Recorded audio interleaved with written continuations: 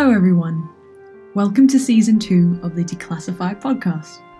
Firstly, I really need to thank everyone who took the time to tune into Season 1 last year, and to all of the 14 guests who joined me in 2020 and January of this year for that premiere season. And so, after much thought, Declassify returns with the apt season title of The Aftermath. Season 1 focused its attention towards conversations about the issues in the classical music industry, ranging from its blatantly narrow programming, its archaic modes of representing contemporary practitioners and audience, and its, if I dare say so, crisis in regards to its feeble connection to reality and desire to create a thriving and sustainable culture.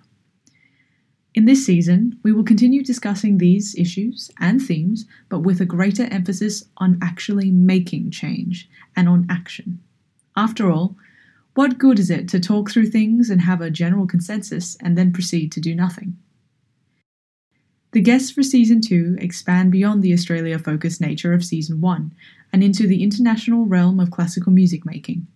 They will span activists, advocates, artistic directors, board members, academics, researchers, conductors, composers, artists, and of course, musicians, whose expertise and advice might be able to give us an idea of how we might be able to change and steer the direction of classical music away from the archives. I hope you will all continue to join the podcast as it passes through its second season, and where I can hope that we can work together to find a more positive outcome and several strategies in the aftermath of the last 12 months. The premiere episode of Season 2 goes live on August the 16th, and I hope that some of you will give it a listen and look forward to more conversations about classical music. Catch you soon, your host, Victoria.